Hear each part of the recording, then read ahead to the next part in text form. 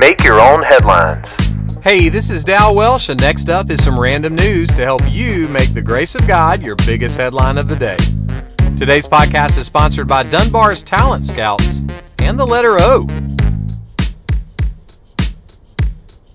So have things ever been busy in your life? I'm recording this episode from my car in the parking garage at the hospital. My dad's got a terrible infection that's left us kind of living at the hospital for a while. His health issues, combined with the normal cray-cray of my life, have made things super busy. And I'm having to be realistic about my abilities to keep writing, recording, editing, and publishing a daily podcast all by myself that keeps the standards of journalistic excellence and fantabulous humor that many of you have come to expect. So for the near future, tune in on Mondays and Wednesdays for Make Your Own Headlines. And thanks a gazillion for listening.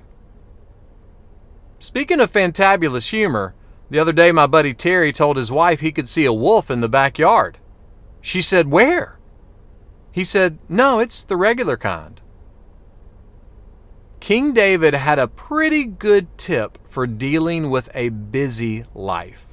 And it goes like this. "One thing I will seek after, that I may dwell in the house of the Lord all the days of my life, to gaze upon the beauty of the Lord." The beauty of God was a big deal to the powerful King David. Why? Someone put it like this. The beauty of God's tender mercy calms me down and lets me breathe again. So, look out for those werewolves. And when life gets crazy busy, let the beauty of God's mercy help you breathe again.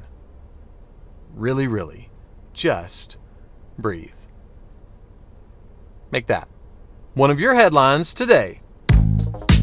Make Your Own Headlines is a little smidge of encouragement from Holland Avenue Baptist Church. Find it wherever you listen to podcasts. And wherever you listen, like us, or rate us, or review us. And be sure to check out the show notes for extras, and for sermons and more, visit hollandavenue.com.